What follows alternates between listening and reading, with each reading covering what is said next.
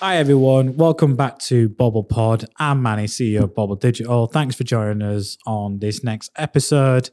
Don't forget to like, follow, subscribe our podcast, and your feedback is great. We hope you enjoy the first 3 episodes since we launched into season 3. This episode is more about just talking about getting latest digital trends, what's going on, and me giving almost like my opinion of what's hot right now, what's not. So this is almost like a news roundup from Manny or hashtag Mr. Bobble. We really need to get Mr. Bobble trending and maybe rival Mr. Beast. I don't know. I mean, he's too big right now, isn't he? Let's be realistic. Getting a lot of nodded heads. But I have this idea of Mr. Bobble and some shameless promotion. This episode is brought to you by Bobble Digital Water Balls. I should really start an e-commerce. The amount of Bobble branding I've done, anyone who's watching or listening, the amount of branding I've been doing recently to the point where my family is like, that's enough. Like, that's enough. Like, if I could brand it, I would. I'd even have my employees just walking around in blue with Bobble Digital elements. I'm surprised I don't even have a tattoo of Bobble Digital yet on myself. I'm not going to do that, for the record. But we have some questions from some of the recordings we've done. So I'm going to introduce Josh, who's our videographer. Hi, Josh. Hello. So, sort of in the last sort of episode, you were speaking about Google automation. And at the start of the year, my Instagram account got hacked. When it came to it, there is zero support from Instagram, nothing you can do about it. How sort of damaging is that for small businesses or certain people, influencers that will rely on platforms like Instagram, Facebook?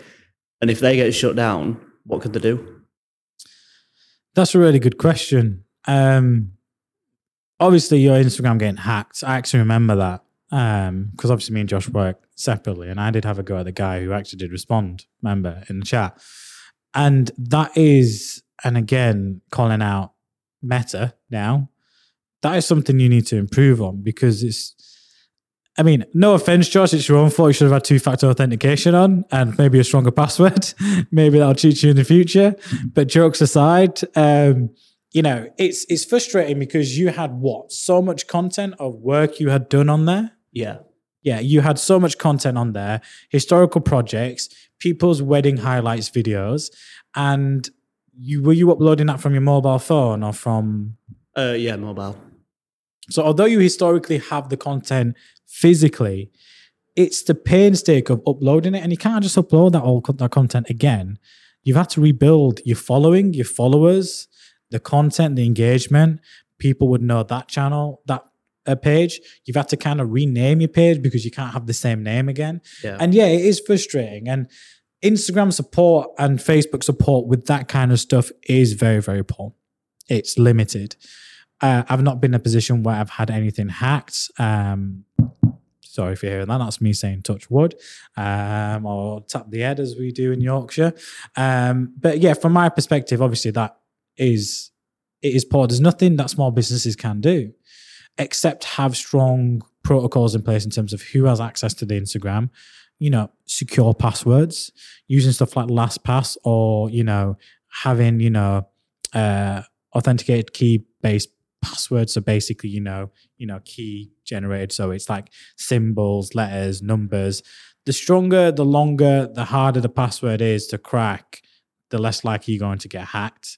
But you should also have like a second stage verification. So for example, we use Meta Business Suite, which is what it's called now. But when I access Meta Business and I go into Facebook and I go into Business Manager and I click on ads and I go into business settings, and in business settings, I control as an admin who has access to our agency business manager account, who has access to what clients, etc. It comes up asking for a security code to log in, and that comes through my mobile. And I use platforms like Google Authenticate or Facebook's authentication code within the app. So that is 2-factor authentication. The best way to come over that, if you're a small business, just set up 2-factor authentication on your personal accounts and on your business accounts. Without that, you are then at risk of hacking, and hacking is a known thing. Now, I'm not an expert on hacking or, elements of what happens in that stage, but I can only really feel obviously what happened. But unfortunately, the resource and support from Instagram is basic. And if you Google it now, there's not even like an email or telephone number for you to get into it. And then claiming, that back is like the person's who's hacked your account can then go in and change everything, and you lost all the content because they started deleting it and started putting out other content around investing, which turned into a scam account, unfortunately. And then that's how they get other people. So remember, these people are very sophisticated in what they do and how they do it. My advice to anyone out there is make sure you've got secure Instagram passwords. And if you haven't changed your password to something more secure, something more cryptic, now's the time to do it. And make sure you've got two-factor authentication. So if anyone tries to log into your app or into your Instagram account from a new device, it comes up with a notification for you to say, is this you? And you can say, no, this is not me. There's a lot of prevention tools within platforms like Google. So like when someone tries to log into our Google MCC account at the agency, on my mobile alone, do I get the code to allow them to log in? And at which point I drop into the WhatsApp group with an agency, who's requested this code? They'll say, oh man, it's me requesting the code. So I know, and then I have a log of who went on at what time, from what device. So it's just improving your security element. So with your new Instagram account, mate, I would suggest that you make sure you've got a very strong password in there, and that you make sure you've got two-factor authentication set up with your device. On the automation side of it, what should these companies be doing? So if you go to Instagram or Facebook because you're wanting to do ads, something like that, you will be able to get hold of someone because it's all about money. They'll be getting money from it. But from the support side of it, it's just non-existent. But do you blame, not to play devil's advocate here, do you blame them? Where they're going to put their resource and support to is where they make their revenue and money from. It sounds harsh and it sounds blunt to anyone who's watching, listening to that, but the harsh reality is, I don't like it. I wrote about Google a few episodes ago, but they put in the time and resource into platforms that makes them the biggest revenue, the biggest money. So it's, yes, if you go into, Google ads, or if you go into Facebook ads manager and you can get resource, you can chat to someone within Messenger, first line support, you can chat to someone on Google, you can get them to call you back. You can get someone from Facebook to call you back. It's that what I call that first line support, and it's still basic and good. But for stuff like pages, it's all information content based. They don't want to put people and resources behind elements like that because it's a cost to them as a business on something that provides no revenue at all. It provides content and they need content on the site to have revenue, but in the grand scheme of things, unfortunately, you're not a verified blue tick user on Instagram for them to actually take that into significant consideration. In that case, I think it would have been a different story. And that just sounds harsh. I know when I'm saying it, it sounds very, very harsh. But unfortunately, that's the reality. They're only going to put their resource and time into elements. And for everything else, they can just give you helpful tips and a hub of how to do and how to contact them and do it via email and come back to you a month later. But by that time, the damage is done. So the only thing you can do is make sure you have things in place to prevent it before anything else. It's frustrating. I understand it. It's not nice. Sorry, Josh is giving me teary-eyed looks. It's like that Snapchat filter where you have the unhappy face that's been launched, It's absolutely funny. Speaking of which, I saw a video on TikTok of someone doing that with the F1 intro. Absolutely hilarious. Unfortunately, there's nothing you can do apart from, if you had noticed it, go in and log in and say reset password. I forgot my password, and make sure it's linked to your email address or number, and make sure when you're on your mobile phone, no one has access to your app. But I'm assuming it was probably a basic password that you had. No, well, I don't know what kind of caused it. But again, anyone can be open to those kind of hacks and attacks, and it's not nice. But they will only do it with people where the following is decent. So no, I'd be surprised if someone hacked me because I only have on my personal Instagram, I only have 500 followers. But that's my close friends and family.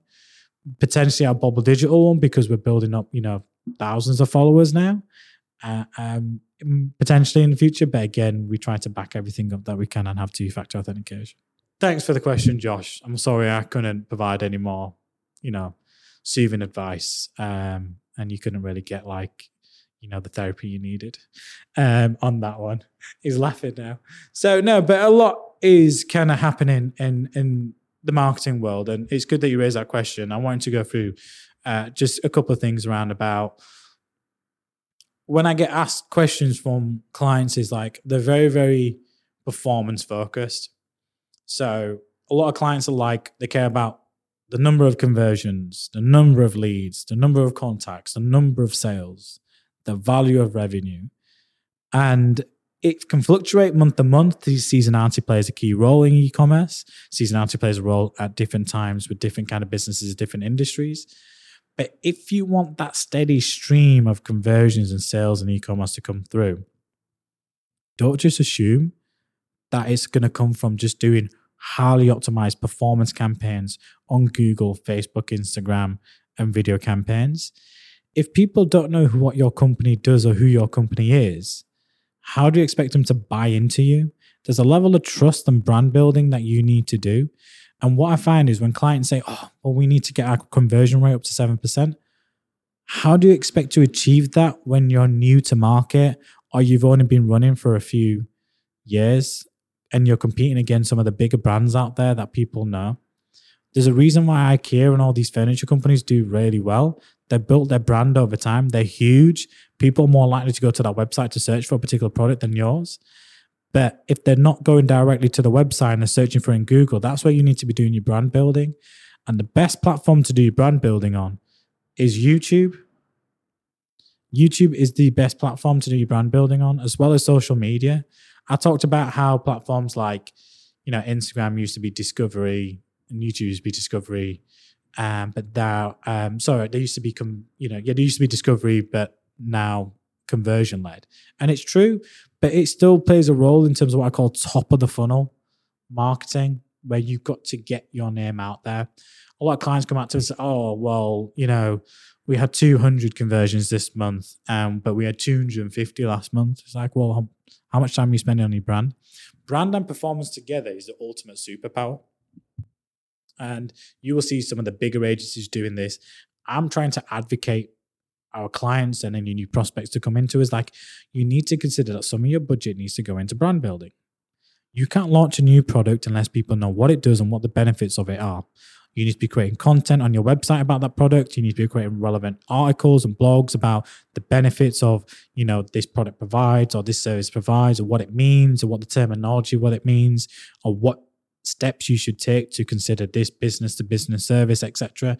A whole array of things you need to consider. But stuff like video on that page that introduces and talks about what it is, but talking about your company and what you specialize in. We do a lot of video at Bobble.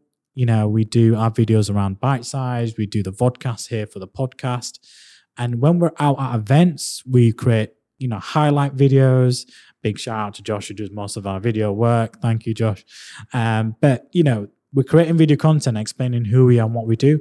When we did our first ever exhibition at Marketing Showcase in Manchester, we had a TV screen there and we had a 4 or 5 minute video that explained who we were as a company and what we offered and showed different elements and fun things we had done as a company, from the M&M video down in London to our commitment to the Rainforest Trust, through to, our commitment to, stuff that I've done with Wellbeing Week, stuff that we've done with Bite Size Podcast. So much video content we'd occurred that we're doing it, and actual examples of like video projects we've done. We're not a video agency, but we do delve into other projects where it's relevant, or we're trying to expand our focus because video is such a key element.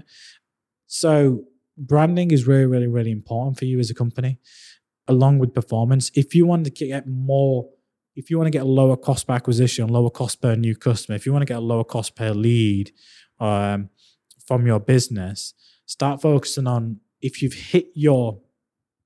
plateaued and you've hit your peak or the lowest peak you can achieve in terms of cost per acquisition.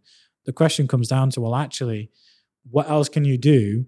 And it isn't really homing down on the optimization within Google Ads and Facebook and LinkedIn and all these platforms. It's like, well, actually, what else can you do, which, yes, will cost more money, but ultimately will drive more revenue for you, which is, where's the brand campaign? We've got some furniture clients right now. I'm thinking, well, actually, we're doing a lot of performance-based stuff, but we're kind of like plateauing with what we're able to achieve.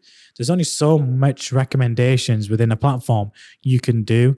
And we're always coming up with new ideas, new ad types, new content types that we recommend to our clients.